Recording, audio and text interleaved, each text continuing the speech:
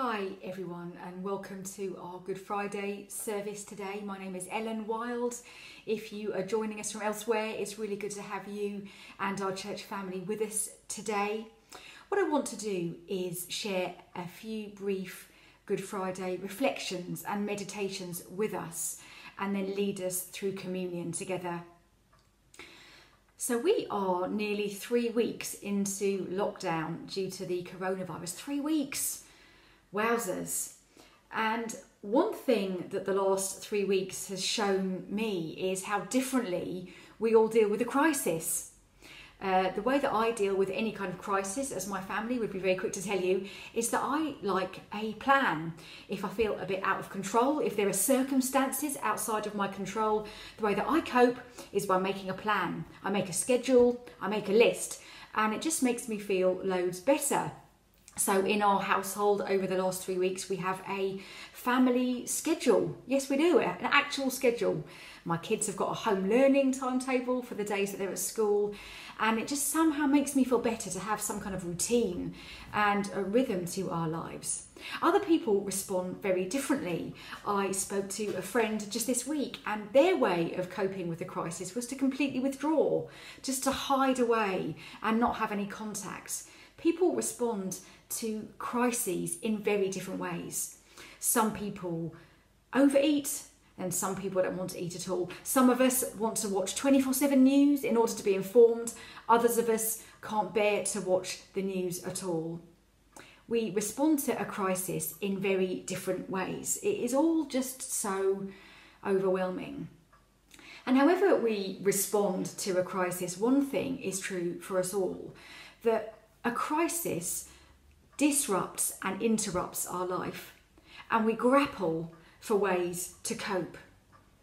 And one thing that I've been reflecting on this year and this Holy Week is that Good Friday speaks right into that sense of overwhelm. When we look at the cross, we see Jesus right at the very heart of broken humanity, and the cross speaks into our current crisis and gives voice to all that we're feeling.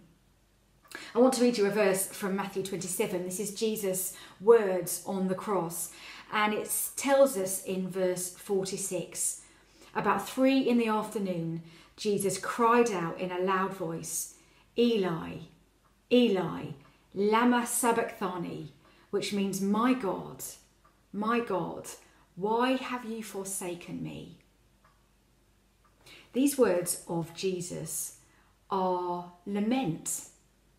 And in many ways, these are days to lament. Lament means the passionate expression of grief or sorrow, to express our griefs and our sadnesses and our distress. Lament is biblical and it's encouraged, but we don't talk about it very much. We're very quick to talk about breakthrough and answered prayer. We're very quick to share testimony where God has come through for us when we're out the other side of a hard situation. But we don't talk much about making space for grief and for sorrow. Prayers of lament make up nearly 40% of the Psalms in our Bibles, and yet we don't often feel able to give voice to lament ourselves. This is a season of lament. And before we rush to Easter Sunday, to the breakthrough and the celebration and the resurrection, I want us just to be encouraged to sit with Good Friday for a moment and to give ourselves permission to lament. We are facing testing and troubling times. The word unprecedented has been used a lot. There's been an unprecedented use of the word unprecedented in these times, but it's troubling. Hospitals are filling up, people's loved ones are dying, people can't go to burials and cremations to say goodbye. We are told that it's going to get worse before it gets better. There's an impending sense of dread for some of us, and we're worried. We're worried for ourselves, we're worried for our families, and we're worried for our nation. I don't know about you, but I kind of keep forgetting every now and again about this crisis. I was having a cup of tea in the garden, beautiful sunny day, sitting and reading a magazine, and for a few blissful moments I just forgot about all that was going on. And then I finished my cup of tea and I came back round and it suddenly hit me again. Oh, we're in the middle of this awful, awful situation. Is it okay to feel distressed and sad? Is it okay to feel grief and to feel sorrow? Absolutely it is. Absolutely it is. That is lament. And the Bible encourages us to lament. Life itself is a gift. Our loved ones are precious to us. Jesus in the Garden of Gethsemane, I was thinking, he clung on to his human life. He was in anguish in the garden, clinging on to his humanity, not wanting to face suffering and death. That's one of the most poignant and powerful stories in our Bible, where we see the pain in Jesus at the point of suffering. We see his lament there, as well as seeing him lamenting on the cross. He prays that prayer of lament. My God, why have you forsaken me? And as we sit with the cross here on this Good Friday, we can give voice to that lament and give ourselves permission. I'd suggest that biblical lament does two things for us. The first thing is that lament reminds us of our own powerlessness. There is nothing that we can do. And it points us to the fact that we are just completely dependent on him. I only have to look at the way that I deal with a crisis, my wanting to control, my to-do list that I love to tick things off, to show me that I can't control things myself, however much I might want to, that I am powerless. And lament reminds me of that. It points me to dependence. And the second thing is that lament isn't a kind of faithless fear and doubt. It's not a lack of faith. Lament is actually a prayerful longing. Grief and distress isn't to be pushed aside and pushed and down into denial. It acknowledges honestly before God the troubles that we face. Lament is a prayer, and it's a prayer of longing that says, God, it shouldn't be this way, and we don't want it to be this way, and we look to you as the only one who can do anything about this situation. We come to the only one who can make a difference, and we look beyond this life as we look at the cross, lamenting in prayer with a prayerful longing of hope that one day it will not be this way, and that what the cross has achieved for us is an eternity where there will be no more suffering or sorrow or tears. We come to him, the only one who can make a difference. I hope this Good Friday we can sit with lament for a while. Give ourselves permission to feel the grief and distress of what's around us, knowing it's a biblical encouragement to us all. The miracle of Easter Sunday, you see, is that a dead man lives.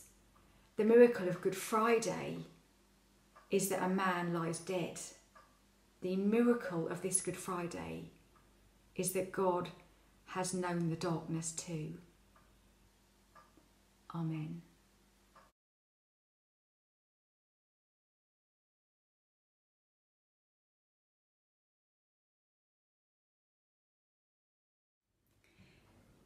If we were meeting in our building as normal around the Easter weekend, at some point we would share in communion together. And we wanted to make the most of this Good Friday. And despite being scattered in our homes and not physically together, to share in communion. Communion reminds us that we are one body, we are one family. And so despite being dispersed, we can have a sense of connection together as we share bread and wine today. So if you don't have any bread and juice of any sort with you, you might want to pause this for now and go and find some, bring it back, and then we will share in these elements together. Let's just pray and remember what we're here to do. And as we pray, Lord Jesus, we are remembering your humanity, that you came as a human, fully God, fully man.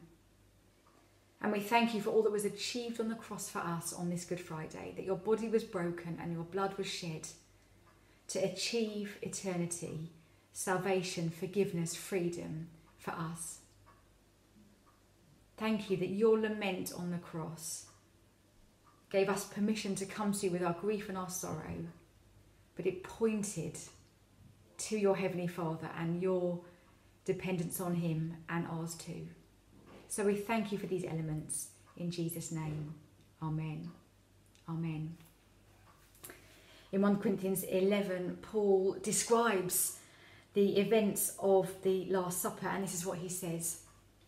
For I received from the Lord what I also passed on to you. The Lord Jesus, on the night he was betrayed, took bread, and when he had given thanks, he broke it and said, "This is my body, which is for you. Do this in remembrance of me." So take the bread, and you can break it, as I am. And we're remembering Jesus' body broken for each one of us. Take the bread, share it with others in your household. If you are sharing bread and wine on your own today, imagine me passing this bread to you, my hand to yours, saying, "Take and eat this in remembrance of him."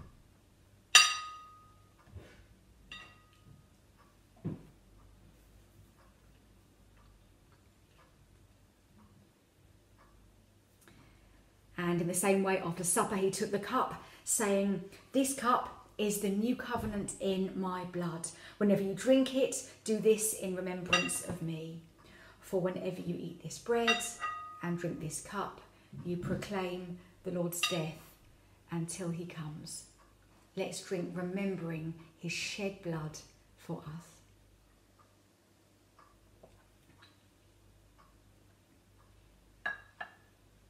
Let's pray.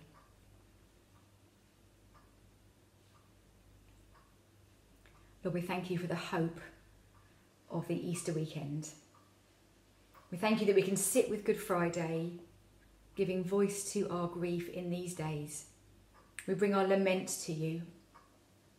Lord, we pray for those people who are particularly vulnerable or anxious or isolated today.